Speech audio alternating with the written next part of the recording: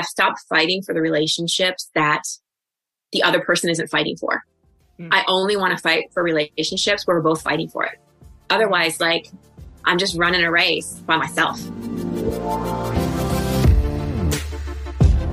Welcome, everybody, to the Chris Harder Show, where we are making you unapologetic about your pursuit of success, knowing that when good people like you make good money, they can then do great things. My name is Chris Harder, and several times per week, I will bring you epic guests, solo episodes, and every single tool, trick, and skill set you need to grow your business, grow your money mindset, and to grow your wealth to levels that you have never reached before.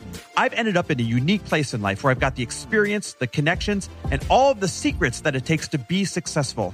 And I'm lifting the curtain to reveal it all to you in an effort to help put you in a position of abundance so great that you can then be as generous as possible. So let's lock arms and let's get started.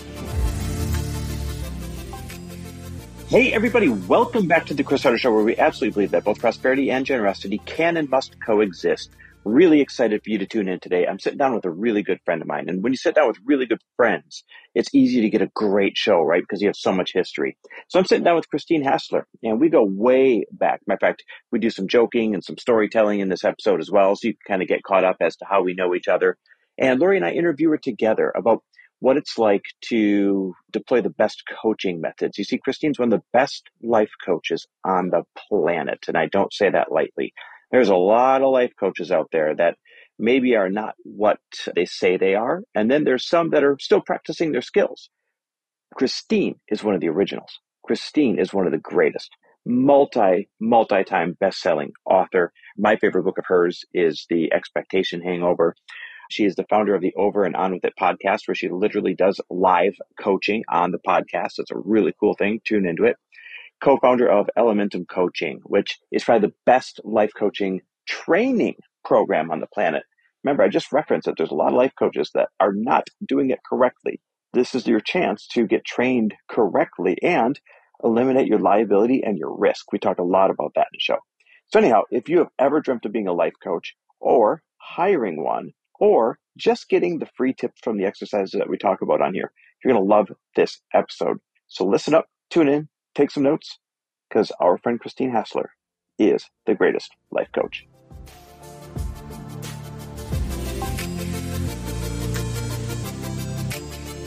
Christine, our dear friend, how you doing? I'm so happy to be here with you guys. We are so excited to have you on. We were just talking before this about how whenever we can do a podcast with a friend, it just feels like not like a podcast. Yeah, I was like, so easy. It's like hanging out. And do content. Yeah, but it makes me miss you more. I want to just beam myself to Wisconsin and hang out on the lake with you today.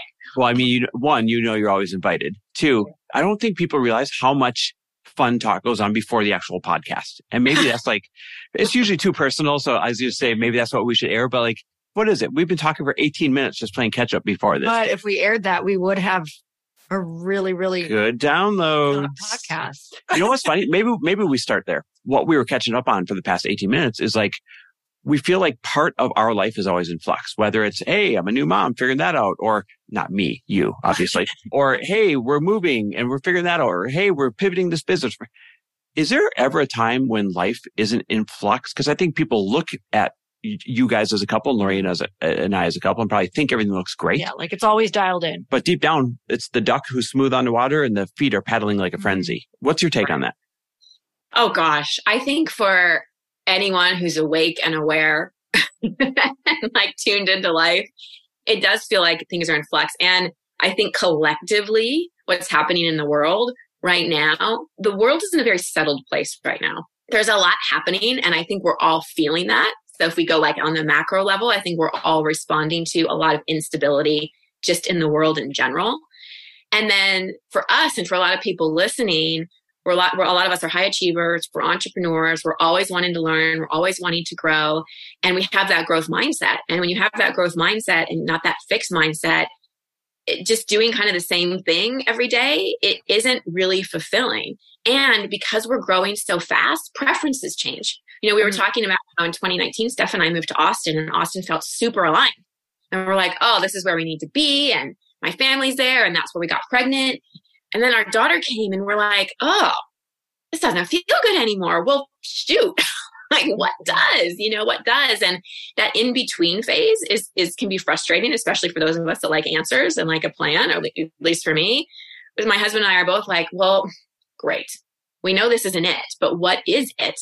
Mm-hmm. And I mean, the thing that we've had to learn is how to be in that in between without freaking out.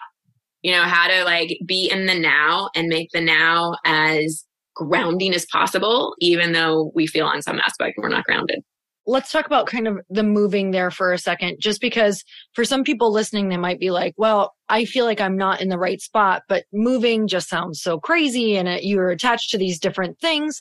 And wherever you go, there you are, right? You take yourself with. It's true. What is a perspective for you guys that you have on kind of like uprooting and trying new things on that has made it easier to go and find where you fit? Well, for us, we always listen to like, what's an internal nudge versus thinking that an external move is going to fix a problem that we're having. So right now, it's not like we're not happy or we have a problem and we think moving is going to be the answer. It's more of a, oh man, like, when you walk into a hotel room and just smells off and you're like, I can't stay in this room. Like something happened here. I don't know what, but I got to go. It's that feeling of something's off. So whenever I have I want to change something because something in my life isn't working and maybe this thing will fix it, then I'm reminded of wherever I go, then there I am. Like, I'm not happy. Let me take a trip to Fiji and then I'll be happy. No, probably not. My problems are going to follow me to Fiji. Very different to something needs to change and I don't know what, but I have to listen to this. Mm-hmm. So were you referencing the hotel in Greece when we all went there when you met Steph for the first time? Is that the hotel you were just referencing? So first of all, my hotel wasn't as bad as you made it sound like it was going to be when we were So backstory, in my single days in between my divorce and my marriage now, I was like living in San Diego, a nomad. I'd come back to LA and Chris and Lori always took me in. always let me stay at your house. I loved staying at your house. I'll never forget that bedroom. You could hear the little water fountain out there. And I loved it. And you kept the AC super cool at night, which was just we did. But one day we were sitting around and you were talking about this trip you were taking with Rob and a bunch of other couples to Greece. And Chris, the ultimate enroller, was like, you should come. And I'm like, but I'm single. I don't want to always feel like the third wheel with you guys anyway. Like, I'm just going to be like the ninth wheel with all these couples. Like, no, you should come. And you guys were staying in this fancy hotel and I was looking for another hotel. And we found Hotel Hermes, and Chris lovingly nicknamed it Hotel Herpes. Yep. Just a couple letters off. Single girl was staying alone. I'm like, you're going to manifest me getting herpes on this trip. And no, she didn't. Totally fine thing. But it was just a funny nickname. But what was interesting is I had been talking to this guy living in Australia named Steph, who I hadn't met, who I met through a friend, but we hadn't met in person. And Chris was like, you should just invite him. You should just invite him. He's Greek. You should just invite him. And worst thing that happens, like, you hang out with us. I was like, oh, all right. Well, we'll give it a go. And, here we are 5 years later. That was 5 years ago this month. That was 5 years ago this month? God. Yeah. We met July 7th. Chills. Oh, my God. Yeah. And here you are, happily married, parents now. Like, how cool is that? Crazy. Well, y'all were there. You were there. Refresh me. Like right away, was it like, oh, this is my guy, or did it take a little bit, or like, what did that look like? I mean, I liked him right away. Brendan who's single and thinks he was my guy right away. A certain way. Yeah, we had been talking for 3 months over WhatsApp before we met in person. So the in-person meeting, I was really nervous about because what if we aren't attracted to each other? What if he smells weird? Like, what if, but at that point in my life, I think I'd taken enough risks to know, like, I'd rather take a risk than have regret because like, you can't get time back. And I had y'all's support, which was great. If I had just flown to Greece alone and was going to meet this guy, I think it would have felt a lot more scary, but I had the safety net, especially of you two, which I'm always grateful for.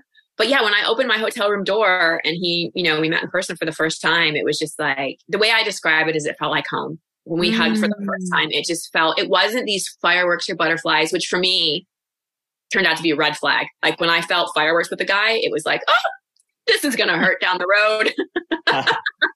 Fireworks are going to blow a finger off. Yeah. Exactly. Yeah. Or break my heart into a million pieces. Yeah. But it was just like that feeling of, oh, like I can be me with this person. So yeah, that's where it all began. It's such a cool story, like just kind of demonstrating how far back we all go. And eventually we're going to talk about why I just think you are the realest deal in the world when it comes to in the coaching industry and Steph too. But that's a fun story about how we go way back. But what I'd love to prompt the two of you to talk about is when you were Lori's coach and Lori was really going through some challenging times. And I watched you create shifts in my wife that, were priceless. Why don't you guys kind of talk through that a little bit? Oh my God. Well, I'm trying to think about if I think I did coach with you before I had you speak at Bliss, or maybe you spoke once and then I coached and then you spoke multiple times after I think that. it was in between. Okay, it was in between. So I think that's what prompted it, is kind of seeing you on stage, because I knew you were an incredible speaker. I knew that you were just like shifting so many other people's lives, and you guys, I used to run something called Bliss Project. We had like 400 to 500 women from all around the world would come in 3 days, personal development, like drop in connection. It was so much fun. But one of the coolest parts for me was getting to listen to all of the incredible speakers. Like I got to be transformed during that weekend. And you were always one of my favorite speakers on one of my favorite days, because I knew that people were going to get the gift of, there's something that you do of just being able to give so much perspective to someone, like actually allowing them to take a pause and like hover above their lives and really look at it from a 30,000 foot view. I feel like that's something you've really done for me, is just bring in all of these different perspectives. For me personally, not only watching you speak and watching people literally transform in front of my eyes, and having so many people on our survey sheet saying that you changed their life, you rocked their world, like that you were their favorite. And I'm like, what about me? No, I'm just kidding. You can be their favorite all day long. That's what the whole event is about. So for me, I was like, wait, I have some things that I think that I would love to work on with you. And, I have some things that deeply were kind of holding me back and affecting me. And I just feel like you helped me work through so many of those things that I still tell these stories. We just told them yesterday around the fire about how you shifted some major, major things for me, even in my family, in the way that I was just experiencing some different things in my family, to the point that I am in such a good place now because of the tools that I have and the way that I'm able to look at it with your help. Well, you shifted it. I just helped the space do it. You did the work, and it was such an honor to coach you. And thank you for giving me the opportunity to be your friend and your coach, and to be able to play in both those spaces, because that requires great deal of maturity and vulnerability. And you were willing to go there. You've always been one of my favorite people to coach, because you have so much awareness and you have so much willingness and you have so much openness. And that's one of the many reasons you are where you are today, not just professionally, but personally, in your family and your marriage and your friendships, is because you were receptive and you were able to go, okay, there's some things here, mostly from my past, that I can't avoid anymore and I need to look at. And I don't believe time heals all wounds. I just don't. It actually just reinforces them. So maybe it heals like a cut on your finger, but in terms of the things that happened to us in childhood, time does not make them go away. And so we have to have the courage and the willingness, which you had, to look at it and go, okay, this is impacting me. I can't change the past, but I can change how I relate to it. And you did that beautifully. And I saw so much shift in you, which is just such an honor, really. I was just going to say, you're giving Lori so much credit. And of course, it's always doing the work is always a two-way road. But you have a really special gift. And it's something that you've worked really hard to cultivate over the years. I mean, I at least once a month in conversations, whether I'm helping somebody or giving advice or whatever, I bring up the concept of the expectation hangover from your book. I'm telling you, not just a couple of bright spots, but through the years, year after year after year after year, you've made such a big impact in our lives and other high performers that are in our lives. That's kind of why we wanted to have this conversation today, because number one, everybody needs help, right? Like even Tom Brady needed a coach, even though he was the greatest quarterback to ever play the game. So everybody needs help at some point. But number two, I feel like we're getting into a time where it's getting real tough to figure out who's the real deal to turn to for help and who's not. Yeah, there's a lot of marketing happening. So how do we decipher that? Like, what are some things we should look for in a legitimate coach that's going to be a good relationship for us and not someone who's just good at marketing? I think one of the things is when you're like, let's just use social media. Are you drawn to something because of what they're making you think about in terms of what you could have and who you can be? Or are you drawn to them in terms of how you feel when you experience that? So if you're drawn to someone because they make you think about, oh my gosh, I could have this great relationship and I could have this great car and I could make this great money and I could like blah, blah, blah, lose 20 pounds or whatever it is. Or you're drawn to someone because it's like, oh, this resonates with me, or I feel understood, or I feel seen, or I don't know, I just feel at peace. I would pay more attention to how you feel, because there's these sort of aspirational, really great marketers that can sell you an idea. And then there are the people in the world where you just feel them and you just like feel it in your body and like, no, there's a call of like, there's something here for me to learn. And that's always what I've been drawn to. Most of my teachers and people that have made a big difference in my life, no one knows who they are. They don't have social media followings. And you can have a great social media following and still be the real deal. I'm not saying that everyone on social media is a fake and the real deal people are the hermits, living on mountains and in the woods. But most of the teachers I've been drawn to them because either someone I know and trust has had a positive experience with them, or I've experienced something with them and I just feel it in my body and I feel it in my heart. Okay. So for people listening, I want to know for you personally, in your experience, can you share either a couple of the things that you have learned or something that you can trace back that was like a huge shift for you in using a certain set of tools or hearing something from one of your teachers? What were a couple of those moments for you? I'll share a little bit more backstory about like my experience as a human on the planet, and then the tools of why the tools were relevant. So for me, there's a lot of things that happened in my childhood. There were several that were really instrumental in forming who I am or who I had to become, because the things that happen to us in childhood actually move us away from who we actually are. And they kind of we create this persona of who we think we need to be safe, to be loved, to be validated, to be worthy, to belong, so on and so forth. So one of the things that I experienced as a child was a lot of rejection, not being included in the friend group, girls being mean to me, and I hate Christine Club forming. And what that did is it created a lot of shame for me and a belief that something was wrong with me, that I didn't fit in, that I wasn't enough. And when we have a big ouch like that, our survival strategies kick in, because for me, what that hit was the wound of belonging. Our need for belonging, our need for love, and our need for safety. Those are three of our massive core needs. Everything else falls into one of those buckets. Because if we don't belong, think back to like primal days. If you don't belong to a tribe, you die, because the tribe needs each other to survive. So when we feel like we don't belong, it puts us into our fight or flight, freeze or fawn response, that trauma response. And so it's like, what do I need to do to sustain myself? So my survival strategy, which I also call compensatory strategy and expectation hangover, like we compensate for where we feel less than, was to become a massive overachiever.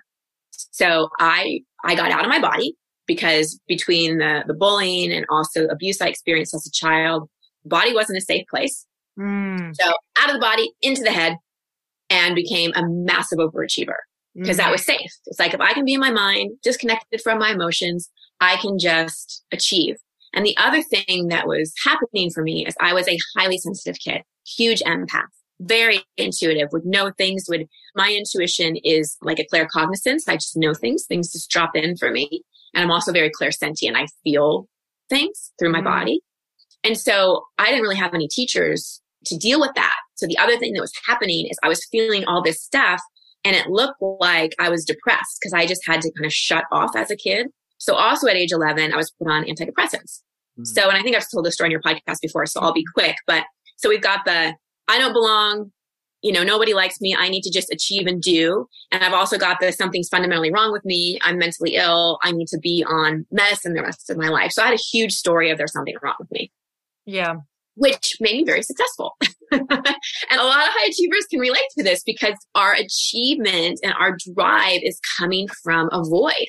We're desperately trying to fill this void of pain. And it's like, if I can just be somebody, be successful in the world, then maybe I'll finally feel like I matter and I belong. So that made me very successful, but it also, in the process, I pushed a lot down. I mean, between antidepressants and sort of being numb from my feelings and just the survival strategy of going into my head, my emotions I was disconnected from my emotions, and I was definitely disconnected from my body. So the tool that helped me the most was emotional release work, which I learned from my first coach, Mona, who I started seeing when I was like 22, I think. And she was so different from psychologists and psychiatrists I'd ever seen. She saw me at her house She like wore sweatpants. You know, she was just very eccentric. She would sing piano tunes. And she taught me emotional release work. And the first thing she taught me was anger release work. And she said, I remember her saying to me, baby, you're not depressed. You're just angry.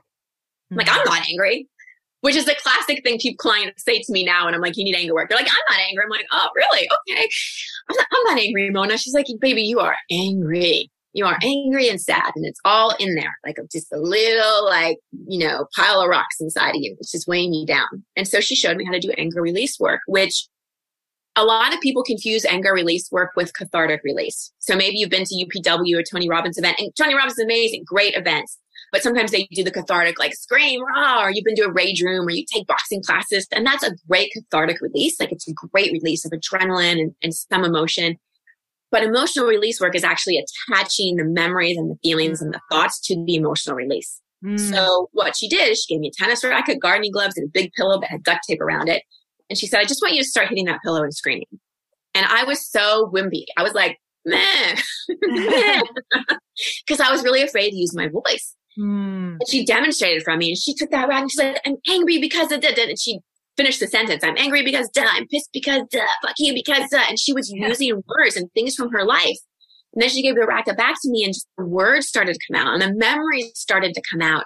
And it's not about beating people up or making people wrong. You don't like yell at yourself, but it's about getting the emotion out that never got to be expressed. Because if we think about the teasing and the bullying and stuff, I never could go to those people and be like, I'm so mad at you. Why are you doing this? This really hurts me. I try so hard to be your friend and and I was able to get that out on the pillow. So it's like we have all these things inside of us and anger and resentment that we carry around sometimes for decades.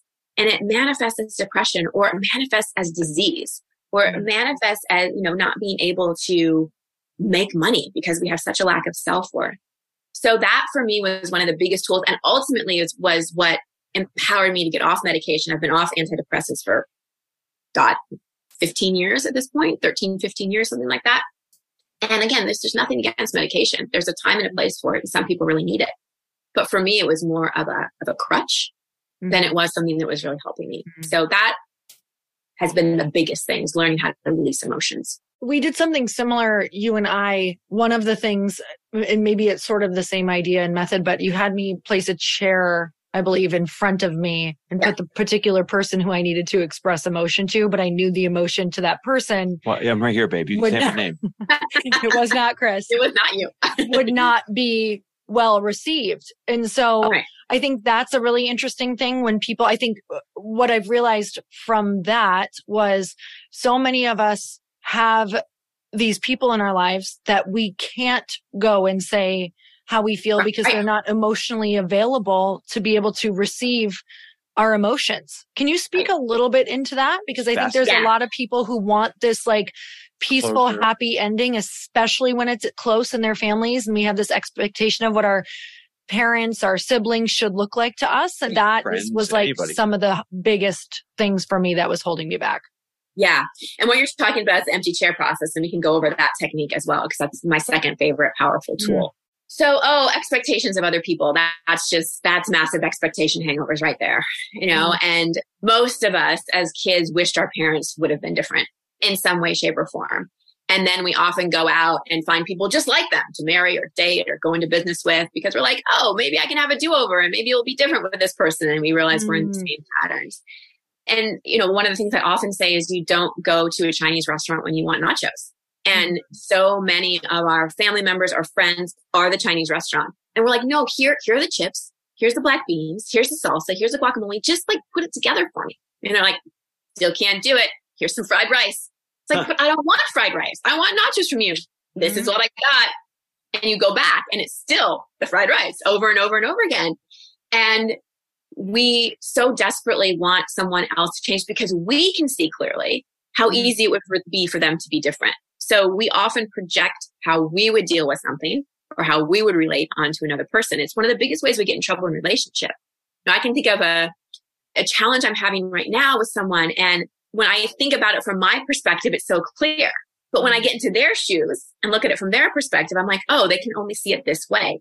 So that's one of the reasons we get so frustrated, because it's like, I would do this so much differently. Well, you're not them. And they have a whole different set of wounding and a whole different psychology and a whole different perspective. And they're at a different level of consciousness. And that's one of the most challenging things for people on a growth path, for people that have healed a lot and aren't triggered as much, is it's not like you change, you become more of who you actually are. And you're evolving into this like really pure version of yourself, like your most authentic self. And other people are still stuck in their compensatory strategies and their survival masks and their protective patterns. And it's like you start speaking two separate languages. And so what I see so often is people on the growth path, it's like family members, friends, even relationships. It's like a record scratch. There's a vibrational frequency shift where you're just not aligned. And so what's helped me most is acceptance. I got my master's in spiritual psychology from the University of Santa Monica. And there, one of the things we learned is acceptance is the first law of spirit. Like, if you want to be a spiritual person, acceptance. Like, which is very different from resignation. Resignation is like, oh, well, my life just sucks and I give up and everybody else has it better. Acceptance is, this is a challenging situation. As Byron Katie says, I'm not going to fight with reality. How do I want to relate to it? So when we can accept those people, not expect them to change, and have boundaries that we not only put up, but enforce, because that's the tricky thing, is we can put a boundary in, but then we actually need to enforce it. And the toughest thing about boundaries is that we want people to just be like, oh, that boundary is so healthy. I totally respect that. And I respect you and I understand. But when we put up boundaries with people, we're changing the dynamic. We're changing the game. And so often they'll get upset and they'll push. And so we have to hold that. But the biggest thing is just not expecting people to change. If they do, great. Awesome. Great surprise. But not expecting people to change. And for me, I've stopped fighting for the relationships that the other person isn't fighting for. I only want to fight for relationships where we're both fighting for it. Otherwise, like, I'm just running a race by myself, So it's just that acceptance and knowing that some people just aren't our people. And that's okay. It doesn't make them bad. They just aren't our people. I love this. It makes me think of so many different things. Like, even when you brought up, you're not going to get nachos at a Chinese food restaurant. Even when I first met Chris, and I know you can relate to the nachos or the fried rice. I know you can relate to this even with Steph, but it's like, in my other relationships, when I first met Chris, I was like, oh, he's not my type, because my type was like, I needed the high highs and the low lows. And it wasn't even about what he looked like or anything. It was literally like, oh, he's not my type, because energetically, I guess I was just the mediums. I kept going for this, which is healthy. Yes, exactly. I was like, well, I want this consistent, amazing, beautiful relationship, except I kept looking at the Chinese restaurant for the same thing over spicy, and over, stomach wrenching, wishing that he was, wishing that they were something else. Yeah. And I think of this, Christine, even in like my female friendships, when I used to really struggle, I was wanting to connect with all of the women who were just like me.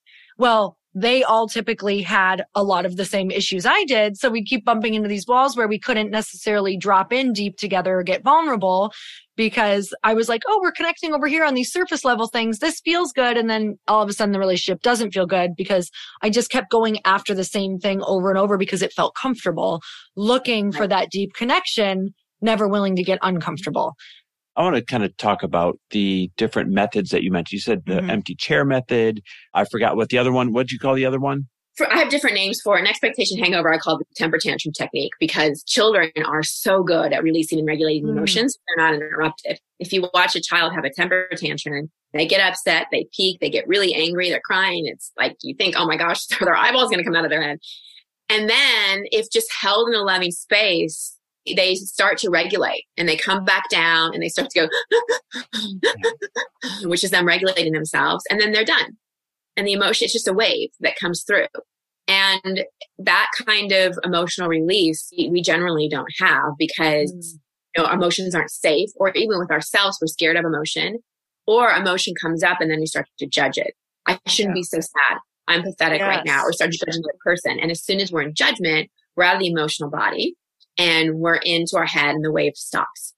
Because for emotional release to happen, we have to be in an energy of compassion. So imagine a child having a temper tantrum and the mother going, that's really stupid. Your face looks funny when you cry. That is such a high pitched anger tone. Oh my God, you're getting upset over that. That's really, really stupid. When are you going to be done with this? I have stuff to do. The child isn't going to feel safe. And that's often how we are with our own emotions. There's this commentary, or we go into so much fear about, I'm going to drown in my sadness. This anger is uncontrollable. And we just start making it mean something versus actually being able to move it. So it's something I've always taught in my practices. It's something that at my women's retreat, you've never been to my women's retreat, have you, Laura? You haven't, have you? No. And I would love to go anytime, but now I'm like, oh my gosh, Well, it's in October, second weekend in October in San Diego. So not too far. But I do a whole half day of this beautiful emotional release process, which just like it takes what would take almost 10 years of therapy to get through. And it's just amazing. We used to take, before our numbers got really big at the retreat, we used to take before and after pictures of people before the emotional release work and after. And we did it because people would be shocked. They're like, did I just have a facelift?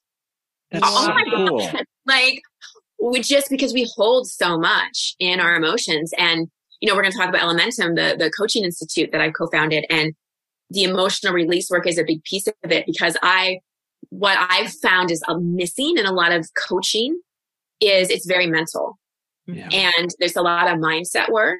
And for me, that wouldn't have worked. It might have worked in terms of like gotten me to achieve more, but it wouldn't have gotten me off antidepressants. It wouldn't have had my heart open the way it was. It wouldn't have gotten me back in my body. Like I really needed the somatic work. When we talk about somatic work, soma means body. We're not just a mind. We're so much our body, and so much of our subconscious mind is connected to our body. So that emotional release work is so important. And the empty chair process. So that's something that I've learned from a variety of teachers. There's been many forms that originates from a therapy called Gestalt therapy. And then there's also this other thing called internal family systems. Again, this is all stuff we teach in our coaching program. But it's basically, the way to simplify it is you set up 2 chairs and you put yourself in one chair and you imagine that a part of you or someone else is in the other chair. So you could do it with like your 8-year-old self. You could do it with your mother. You could do it with your higher self. You could do it with God if you wanted to. And you close your eyes and you center yourself and you just start talking to this part. So let's say I wanted to talk to my 10-year-old girl who was really scared and felt really alone. I close my eyes. I'd imagine her. I'd invite that 10-year-old forward. And with my eyes closed, I'd switch to the other chair and speak as my 10-year-old in present tense. Like I wouldn't be like, I remember when I was 10 of that. It's like I am 10 and this is what I'm feeling. And you just go back and forth between the chairs. And again, you can do it with another person. And so much can come from that. And it's really a powerful, in so many ways, spiritual process. And I'll tell one quick story to demonstrate it. So I was leading a retreat in Costa Rica and we were doing this process. And a woman was doing it with her mother who had passed when she was a teenager. And it was a really big wound for her, understandably so. Being a teenage girl and losing your mom at that pivotal time. Losing a parent at any time is just such a life-changing event. So she was sitting in one chair and she was representing her mom in the other chair, and she was going back and forth and she was channeling these beautiful things that her mom was saying. And again, you don't have to be particularly spiritual or woo-woo or ever have done a yoga class in your life to do this process. You can be a regular old person and all you need is 2 chairs or a bed and a chair or 2 pillows on the floor. Anyway, she was doing this process and she came back and she was herself and she had her eyes closed and she said, Mom, I just need a sign that you're still with me. I just need a sign. And she had her eyes closed. And when she said that, all the lights went out in the yoga shala that we were in. Everything went out. As soon as she said, I just need a sign that you're with me, the lights went out. And we all went, we all gasped. And she had her eyes closed and she didn't know what had happened. And I told her what had happened and she just started crying and she just really felt the presence of her mom. And she said something like, you're with me. I know you'll always be with me. And the lights went back on. That's crazy. Isn't that crazy? And that's one of my favorite stories because it's so profound, but there's been so many stories like that. And when we're doing it with a part of ourselves, it's like we're giving that younger part. Like when I did that with my, middle school aged girl, it gave her the opportunity to like speak to the feelings and the thoughts that she never got to speak to and have a voice. And so much of the pain we carry around is because we've never been able to speak about it, And I don't believe in reliving memories and reliving trauma. I think that can do more harm than good. So I don't recommend it in anyone I'm training and I don't do it in my practice. However, I do believe that everything is stored in our subconscious mind. And going back and healing with love is how we heal. So going back to a time where we felt traumatized or we felt alone and saying, I'm here. The big me is here. The compassionate me is here. What do you need to feel? What do you need to say? It's not about reliving the memories and this is what's happening and da da da da. It's not about that. It's about, I feel scared. I feel hurt. I don't know what to do. And then the older self going, I hear you. Anything else? What else? Anything you need to feel, anything you need to say. Mm-hmm. And helping that part, because it's like the hurt parts of us, they almost get fragmented because they don't get to actually feel and express and be held for what they're going through. So we just kind of get fragmented. And that's why so many of us get triggered in our life. And you're triggered. There's a variety of ways to know, but one of the main ways you're triggered is if your response, either internally or externally, doesn't match the severity of the situation. So someone says something to you that, isn't super nice, but isn't the end of the world. And you're just like at a 10, you're mad, you're hurt, they're wrong. No one likes you. Like your reaction's way up here when really it was just kind of a comment in passing. That's, you're triggered. Your rejection wound has been triggered in that moment. And so we know we're starting to heal and outgrow things when the same things used to trigger us. I'll wrap this up just by sharing this one thing. So for me, my social anxiety and feeling alone, it's sometimes remnants of it will come up and I'll be like, oh man, that whole thing of how we're never done. It's really true. But for the most part, I have great friendships. I don't have a lot of social anxiety when I go into things. I feel like I belong. I feel like I have people and friends that I can really count on. I'm good at making friends and keeping friends. And I don't get triggered if I feel like for some reason I've been left out of something. I'm like, okay, well, that's not like, I'm not going to take that personally. That's how we know we've actually completed something and resolved something. So again, it's not the time. It's actually doing the work and giving those fragmented parts of us an opportunity to come back and become whole. Does that make sense? No, it makes great sense. And the reason I was bringing up and asking about these different methods, I mean, look how much you just rattled off, right? Look at the depth of that knowledge. I asked about it because, and I might ruffle some feathers here, but I mean well when I say this. I feel like we live in a time where a lot of good-hearted people want to coach people, but they don't have the tools or the knowledge or the practices yet that you were just rattling off. It's like me. Like if I see someone stranded on the side of the road, I want to help them by fixing their car, but I don't know shit about their carburetor. I don't know anything about their fuel injection or their ECU chip or anything else, right? Mm-hmm. So I might show up, put on my overalls and say, hey, you know what? I can fix this. I think I know what to do. Just pay me X number of dollars and I'll give my best. I'm not trying to scam the guy who's stranded on the side of the road. I really want to help them. But if we're being honest, I don't have the tools. And I think we live in a world right now where good-hearted people are calling themselves a coach. They're charging for it, but they don't have these tools yet. And that's why you guys founded Elementum. And not just, I really want to point out who's behind this. So it's you and your husband, Steph.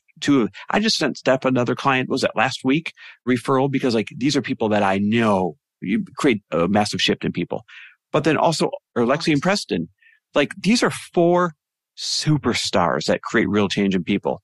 Why'd you guys, a leading question, but why is it that you guys founded Elementum? And does it have to do with kind of the epidemic that I was just talking about? Yeah. So the stories, and this happened in 2018 too, the end of 2018. It was a big year. We had gone up to see Alexi and Preston and they were, for them to meet Steph. And they'd actually met Steph in Perth years ago at an event. So they met him before I did, which was crazy. And we were talking about how the coaching industry was growing so rapidly and it wasn't regulated. And we believe in the coaching industry. And especially me, I started coaching in 2004 when people didn't even know what a coach is. When I said I was a coach, they asked me what sport I coached. And I was like, do I look like an athlete? Like, really? Do I look like I coach soccer? I mean, come on.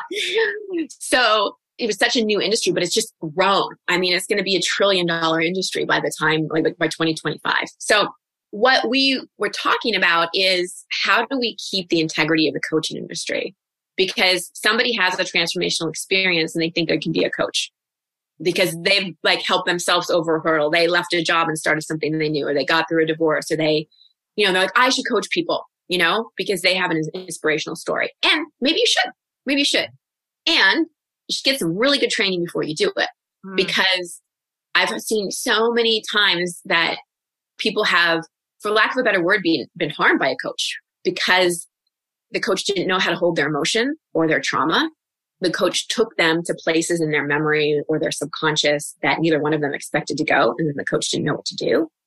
Or the coach focused too much on mindset and goal setting when actually past stuff needed to be cleaned up. Or the coach was so invested in fixing, putting on their overalls and fixing that the client felt broken. And there's been so many, there have been people that have come to me to get coaching where I've had to clean up stuff other coaches have done, either things that they've said, or things that they've done. I had one person say, like, I felt like the coach was my teacher, and if I didn't do my homework, I was in trouble. I was like, that's not the dynamic that you really want to be in. Mm-hmm. And so we just saw this booming industry that wasn't regulated and that wasn't really pumping out a lot of well-armed coaches. Mm-hmm. And so we thought, okay, we need to start an institute. Now, we actually didn't start it till we're going into our third year. So end of 2020, beginning of 2021, because they got pregnant with twins. We got married and we got pregnant. Like, there were all these babies and marriages that happened. We got a little distracted. They have 4 kids. We just have 1. But there's just a lot that happened. And then COVID happened. And all of a sudden, everyone was a coach. Everyone wanted to work from home. Everyone had a wake up call with COVID. And it just boomed even more. And so we're like, okay, we have got to do it. And I'm at the point in my career where I really am in legacy building. Like, I've built my brand. I'm not saying I'm done in any way, but my need to build, or my desire to build me is just really dwindled, especially after having a child. It's more about how can I pass on the wisdom, because I feel like I have been trained by some of the best in the world, and I want to be able to pass that on. And so I really want to train other coaches, and I love teaching. We can look back. Our child has so many clues. My 2 favorite things to play as a child were teacher and bank. So I'm an entrepreneur who teaches. I love bank. I'd get the tennis ball jars and I'd make the chute through the laundry chute. And I had my little Monopoly money in my tray. That's amazing. Put my Lee press-on nails on and be like the little, that's amazing. Little 80s banker. But I love teaching, and I love being able to teach coaches how to be great coaches, because the other thing that we hear so much in the coaching industry, especially by the people who probably are going to be really good coaches, is the who am I story, the imposter syndrome story. The people that are like, I'm going to go do this. I'm going to go build a social media following. I'm going to build a funnel, and I'm going to just, make so much money. Those are the people I'm concerned about, because I'm like, that's a little too much arrogance for me. Like, get really dig deep in where you are and get really trained up, and then go out and share. Because the other thing that I've seen with the coaching industry, and I'm sure y'all have seen it too, is there's a lot of people claiming how much money you can make as a coach, and how you can be in Bali drinking your smoothie and like leading a retreat and making millions of dollars. And the lifestyle that's been portrayed for coaching is very alluring. It's very alluring. And what I think has been missed is, but what makes a really great coach? Yes, it's awesome to work from wherever you love and have this great lifestyle, but like, how are you actually impacting people? Like, how are you actually supporting people in transforming their lives? And so that's why Elementum was created, is because we are so passionate about eliminating imposter syndrome for current coaches and coaches, people who want to be coaches, because you are so knowledgeable and you are so embodied. It's like, Lori, what's something that you do so easily that you totally trust yourself to do? Just comes naturally. Connect with almost anyone. Connect with almost anyone. Has that always been the case your whole entire life? I don't think so. Yeah. You've gotten good at it because you've gotten practice at it. Mm-hmm. Gotten tools, and you've worked through a lot of your own stuff. So it's a lot easier for you to connect with anyone. Yeah. And that's what we want to do for coaches, is like, you don't need to have imposter syndrome, and you don't need to worry about confidence as a coach, because you're going to be so well trained and so embodied that you know what you have to offer. And the other thing that we reframe at Elementum is we're not in the business of fixing people at all. We're in not even the business, we're in the mission of helping people really remember who they are and providing a safe space for people to remember who they are and find their own internal GPS and help hold a space for them to work through things that they've never been able to work through. And our coaches also have the integrity of like, if they don't think that a client is the right fit, they share that. You know, we don't train coaches that are in the like, let me just aggregate as many people as I possibly can and making as much money as I possibly can.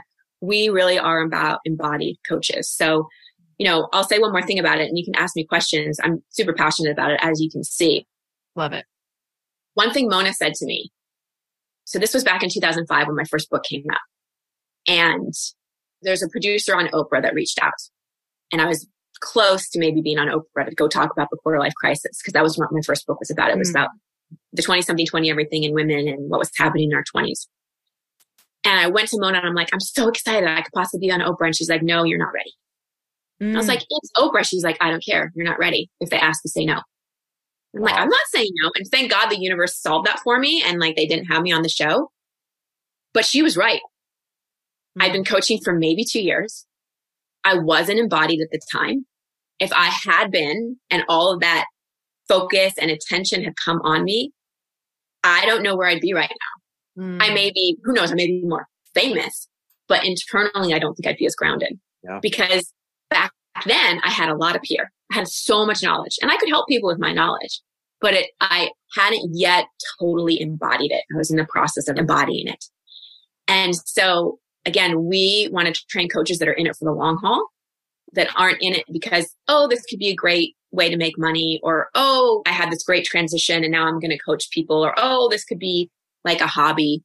This is like, no, this is actually my calling and this is what I'm here to do. And I want to be excellent at it. Those are the people that we train. I love that you're teaching the craft and the tools, not just the business of coaching, right? No, you can't get the business. We have a 3-month business training where we train you how to do online events, be an expert, referral-based business, social media, like all the different ways. It's not a one size fits all, but you can't get access to that until you graduate from the training.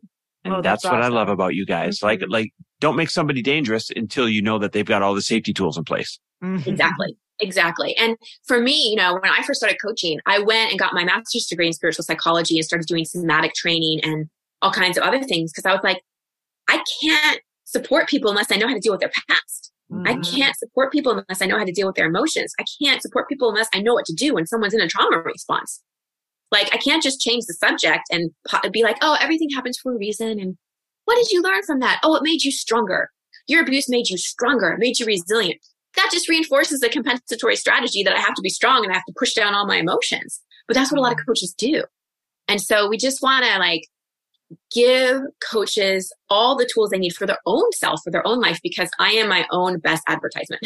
I like walking the talk and being my own best client has done more for my business than any course I've done or any social media strategy or any Facebook ad or anything like that. It's just really embodying the work. And that's what makes people want to work with you, from my perspective anyway. I couldn't agree more. And I think word of mouth is the most powerful and the most legitimate marketing that exists, right? There's all sorts of forms of marketing, but I think word of mouth, when somebody actually has a transformation when they work with you, and I mean like a client or somebody who goes to Elementum Institute, when people leave and say, oh, I got what I needed, or I no longer feel like a liability, or I now feel ready to do this. That type of word of mouth is the marketing that says this is the real deal or not. Can you share a success story or two of somebody who attended the Institute and their whole business, their whole life changed? Oh my gosh, there's so many. We have a lot on our website too. But I can think of one woman who wanted to leave her corporate job for years, close to a decade, I'd say, and wanted to coach, but just moonlighted and just wouldn't go all in. And Elementum gave her the confidence to be like, I can do this. I can really do this. Because part of Elementum is you have to get a certain number of coaching hours as part of the curriculum. You have to pass quizzes. You have to submit videos of you coaching. You have to come on calls with the master coaches, me, Steph, Alexi, and Preston, show us your coaching.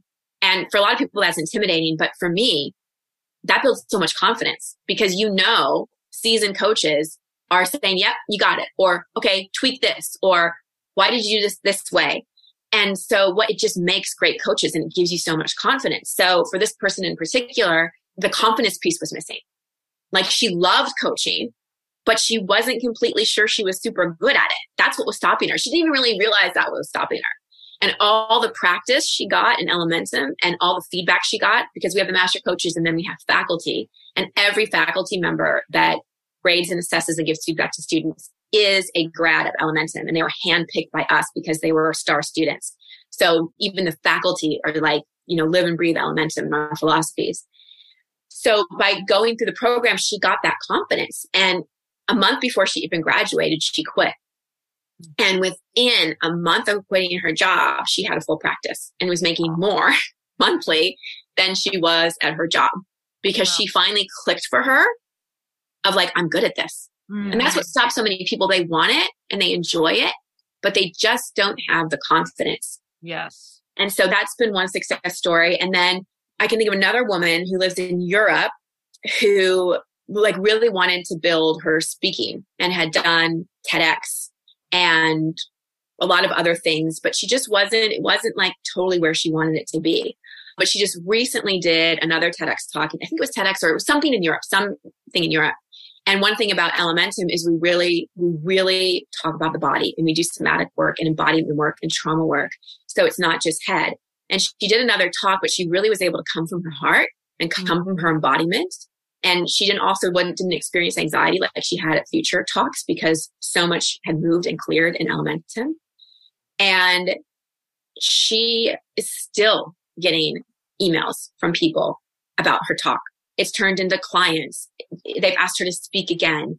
She was bombarded after she got on stage. And I can think of so many more success stories. And I gave the example of 2 women. Elementum is open to all people. We have a lot of men that come to the program as well. But those are just 2 that come to mind.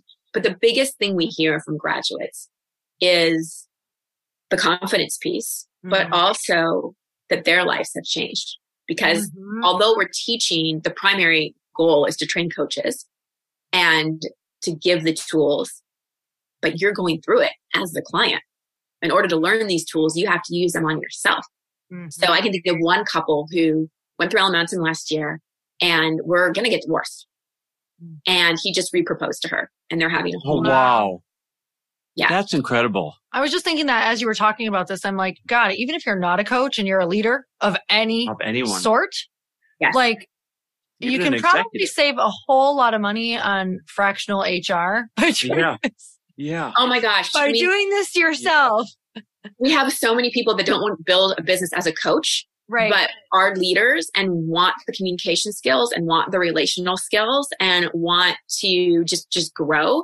And they're so glad that they did it, because it just gives you something we teach in Elementum. Another thing we teach is nonviolent communication, which is every leader should know. And every person in a relationship should know that, and we teach NLP, we teach internal family systems, we teach inner child work, emotional release work, somatic work, breath work, trauma release work. I mean, you can go on our website and see the curriculum is very, very extensive. It's a 7-month program. It's rigorous. We wanted it to be rigorous because we're not training people how to cook hamburgers. This is people's lives. You can't be a coach in a weekend course. Or I don't even think you can train in an online course where there isn't interaction. Yep. And you're not being supervised and you're not being watched and no one's, to be a therapist, you have to have 3,000 supervised hours in addition to years of schooling before you can even see a client without supervision. And the coaching industry is call myself a coach. I don't need any regulation. I don't need any training. I can just call myself a coach and charge people thousands of dollars. And to me, that's just not okay.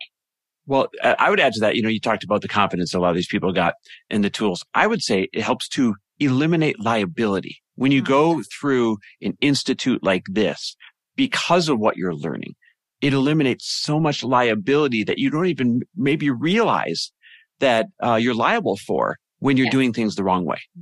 Well, and you have a community. I can think Steph had a call with you last week. And after he got off the phone, he was jazzed. And he was like, oh, every time I talk to Chris, it's like light bulbs go off. And we're so grateful for that. And it's like we have people we can call when we're stuck. And in the coaching industry, if you're trying to do it solo and you're just trying to piece together a bunch of online stuff and you don't have a community that you can go to and ask questions, and you don't have people I am 20 years deep in the coaching profession. Like if you like are stuck on the side of a road as a coach, I can put on my overalls and I know I can help you. If your car is broken, I'm of no help. You can use my phone, but that's about it. Mm-hmm. But I know like that is one area I'm super confident in. And to have access to people that are so far down the road that are accessible and that you can ask questions to, because the other thing as grads is we have quarterly calls for our grads where they can come on with one of us. They're 90-minute calls. And you can ask us any question. It can be about your business, it can be about your life. So we have ongoing community. They also have lifetime access to the curriculum that we're constantly updating. We also are going to do a live event for all our grads. So we're really, because the other thing I think the coaching industry is missing is the community and the in-person aspect, because so much stuff has gone online. And so Elementum is really a family too. And we have that ongoing support. And we are going to have continuing education requirements. There are certain things you have to do to keep up your coaching certification. So when people ask, are we accredited? The accreditation thing is tricky because, again, it's like, it's not that super regulated of a system. So we're working on seeing if we can be continuing education for something like ICF. But right now, Elementum isn't an accredited thing. But let me tell you this. I have been a successful coach for 20 years. I have lots of certifications and trainings. I have a master's degree, 2 master's degrees, none of which are accredited. Mm-hmm. So it's sort of like I worked my ass off to have a super high GPA in college. Did any job ever ask me what my GPA was? Nope. Did anybody ever care? Nope. So this whole like, is it accredited thing? If you're a weapon of a coach, no one's going to ask you if you went to, if you're certified from a place that is accredited. No one's going to ask, I promise you. So whether it's Elementum or otherwise, get trained by a place where you are going to be like, you're going to be so held to the fire in a really loving way that you know you're going to be the best. Don't do something that's easy because you won't be a great coach. Yeah, you guys are doing it right. The fact that it's 7 months long, the fact that they have to test through it, have to send in, same way when you're becoming a therapist, the supervised sessions, they have to send in sessions and get reviews. I'm just so grateful that there's humans like you that are actually making people do it the right way, because this can be the world's greatest profession that helps people, or it could be a damaging one that accidentally harms people. And we got to make it one that continues to help people. Yeah. And 7 months may seem like a long time to people, but you're taking 70 years of our collective experience and you're aggregating it all into one space. And like I said, it's rigorous, it's intense, but you'd have to duct tape this together for a lot more money. And it would take a lot more time, where we just took the best of the best and went, this is your toolbox. This is what you need. And I still learn stuff. I still want more training. I still want to learn and grow. And that should be the mentality of a coach. But we can guarantee wherever you are, we had coaches that are just starting, and we've had coaches that have been successful coaches for decades. And I love that. I love when coaches that have been, successful coaches for a while are like, you know what, I'm going to do it because I know I can still learn. And that to me is what makes a great coach, is knowing that, yes, you're a teacher, but you're always a student as well. And so we have that. We're very much a growth mentality. I love that. That's what I love. The 4 of you together, especially just, we were chatting before this about, you're like, we've probably spent over $1 million on all of the different educations and methods and all of the hours and the years collectively. You said like 70 years of personal development that you are getting, that you'd have to travel all over the world and go with all of these different teachers that you've sought out to find these different methods.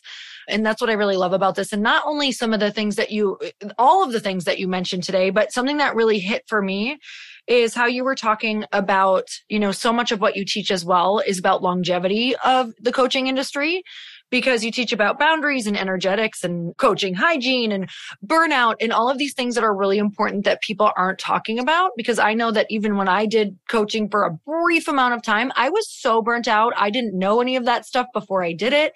And I was like, this is impossible. I'll never be able to do this. So if you want to do this long-term and you want to feel confident about it and you want to feel good, I feel like you guys are covering everything that will come up. Yeah, I totally agree. You mentioned the almost $1 million that you guys have spent, to really get where you are today. And I know those are uncomfortable investments along the way sometimes. We wanted to try and make Elementum as comfortable as possible for somebody that might be like, yep, that's what I need. And so you guys were kind enough to let us kind of arrange a $2,500 off credit, if you will, towards the Institute. How did they get that? So if they go to elementumcoachinginstitute.com/happy, maybe you can, Elementum Coaching Institute is a mouthful, so maybe you can put that link in the show notes /happy, or if they apply to Elementum and just mention this podcast or either one of you or use the word happy, we will honor that $2,500 off. I think you both know Jill. Yep. Esplin. Yep. Love her. So she does all our enrollment and sales. So you'll be interacting with her if you have any questions. But yeah, we really want to make this, you guys have been friends for, it feels like lifetimes. And my whole philosophy on money and training is I have spent so much more on my training than like anything else in my life. Truly, truly, truly. My health and my training. And that is the best ROI ever. It is the best ROI ever. And so Elementum is a stretch in terms of like, we don't want it to be a no-brainer for people. We want people to be like, I'm going to think about this. Mm-hmm. But it's also like what you'd have to spend to get everything you're getting, I would say is at least 5 times more. And with the discount, even, more than that. So it's just such a great investment. And, the other thing to start thinking about as a coach is, how are you setting up your business? What are your write-offs? Like, you've got to start thinking, you have to have more of a business mindset if you're going to go into the coaching mentality and not be like, oh my gosh, I can't spend that. And we think Elementum is very reasonably priced for what you get. It is very reasonable. But it's not going in with that contraction and going in like, no, this is an investment in my future. This is an investment I can count on. Like, you are a much better investment than any other thing you could spend money on. You know what I always think about with that real quick too is just, what are you expecting your people to invest in themselves for that transformation? Like, you have to show the universe and yourself, you're willing to do the same, and the world that you are willing to do the same. And I think that single action is what has changed Chris and I's life, is by us showing up and going, hey, if we expect people to do this, we have to do it. Yeah. Right. It's part of being legit. It's part of being authentic. It's funny because the investment does a few things at once when you make the investment. Number one, it improves your skill set. Number two, it reduces liability. People just don't understand the liability that they're operating under when they're doing things wrong. It can be unfortunate life changing in the wrong way. So it reduces liability, but at the same time, it gives you that tax write-off, right? And you have to be demonstrating to yourself and to the people around you and to the universe that you are willing to continue growing into your craft and that you're willing to continue improving into your craft, not relying on what you've already done and hoping it's good enough in a changing world. I'm so glad you brought up the liability. And I want to speak to the community and having the support and mentors as well. So we had a situation last year where one of our coaches had a client that confessed something that was pretty dramatic. And she came to us and we knew what to do with it and we knew how to report it. Like, it was a pretty severe thing. And that involved a child. And I just think of what could have happened if she was just a coach on her own and didn't have mentors and didn't have people she could have gone to and didn't know what to do in that situation. Like, a child could have really been hurt. Wow. And so that's why the liability thing, I'm so glad you brought up, because the coaching industry is beautiful. And there are times when things happen that are crunchy and hard and scary and you don't know what to do. And you need mentors and you need a team and you need like a safety net of people you can go to when you're in a hairy situation. Mona was that for me when I first started, and I'm so glad I had that. And it can be anything from something dramatic like the example I gave to like, I'm really stuck with a client and I don't know what to do. So many coaches don't have that, and then they think they're not a good coach and the confidence affects them, and then their coaching business goes away. So there's so many ripple effects. Again, thank you for trying to protect people by working and hard to give that discounted $2,500 to the people that we care about, right? That means the world that you're trying to make it accessible. Would you give that website one more time? How do they go there? Yes, it's elementumcoachinginstitute.com/happy. And Elementum is spelled Elementum. It's actually a Greek word. What the reason for Elementum is we give you the elements you need to have momentum as a coach. So thus Elementum. And if you have any questions, you can hit me up on Instagram. I'm Christine Hassler. And if you want a dose of coaching, so my podcast is Over It and On With It. And every Wednesday I air an unscripted, unedited coaching session with someone that I've never met. And so if you want to hear how I coach, and there's also an episode I did with Alexi, one of the co-founders, where we talk about Elementum. You can find all of that at the Over and On With It podcast as well if you want to do a little more detective work. That's awesome. You're the best. We'll put all that in show notes for sure. So like literally just go to the show notes, click on the link and you'll go to the right place. Thank you so freaking much. One, just for being such a good friend over all the years, but two, for demonstrating the right way to do things in life for good-hearted people that mean well, that need more guidance. We need more, let's call them lighthouses like you. So grateful for you. I always refer back to you. I feel like, I don't know, maybe weekly. It's very possible because it was huge moments for me that lifted. I just feel like so many people right now are maybe not achieving what they want, or maybe they are and they're not feeling good about it. Or you're like, maybe you're just in a place where you're not feeling aligned or something's off, like we were talking about in the beginning. And I just think that this, either whether it's for them or whether they want to help people break through, is so much freedom, like into your next level, and so much freedom into other people's next level, and just richness of, I know that the gift that you've given me is just like a deeper richness of connection with my life, myself, and all the people in it. So you guys definitely go. I know you already got so much value from this podcast. So either go listen again, shout out Christine, let her know all of the value that she gave to you, because it's so much fun to hear the takeaways for our guests. But definitely go check out the link and use code HAPPY and let us know. Let us know if you do it. And thank you both so much. You know, I so appreciate all the ways, personally and professionally, you've supported and shown up for me. And you talk about embodiment. You two walk the talk. You know, I love the way you live life and the way you inspire people and just the way you're so real. And I always have such a blast with you guys too. And that's the other thing I just want to say is, like, we have a lot of fun in Elementum too. Like, coaching is a serious thing, but it's also so much fun. It's so much fun. It really, really is. It's just to be in the world of like awakening and transformation and consciousness and helping people get free. Like you said, Laura, like that's what it's about. Just that ultimate freedom to just be yourself and be fully expressed. And that's what it's about. Oh, so good. Well, thank you so much again. And you guys definitely go check out that link. And until next time, earn your happy. And thanks for listening. Thanks for listening. Love and appreciate y'all. Bye, guys. Thanks for listening. And if you loved this episode and know of someone else who is as successful as they are generous, please pass them on to me.